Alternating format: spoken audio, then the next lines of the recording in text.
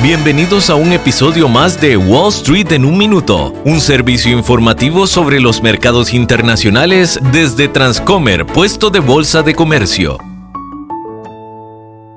Hola, soy Arturo Londoño, corredor de Bolsa de Comercio. La semana pasada conocimos de la nueva variante del COVID-19 Omicron, que apareció en el país de Sudáfrica. Los mercados reaccionaron de manera negativa. Hoteles, líneas aéreas y acciones asociadas al turismo fueron de las más afectadas por temores a nuevas órdenes de confinamiento. Inclusive Bitcoin y criptomonedas como Ethereum cayeron significativamente ante las ventas masivas de muchos inversionistas. Sin embargo, aún con el anuncio, hubo algunos ganadores. Acciones de la llamada economía quédate en casa se vieron favorecidas. Tal es el caso de la aplicación para videoconferencias Zoom y la plataforma de streaming Netflix, cuyas acciones subieron de precio. La realidad es que aún no hay suficiente información sobre esta variante. Por lo tanto, los inversionistas esperan con cautela mayores avances antes de decidir qué posiciones tomar al cierre del año.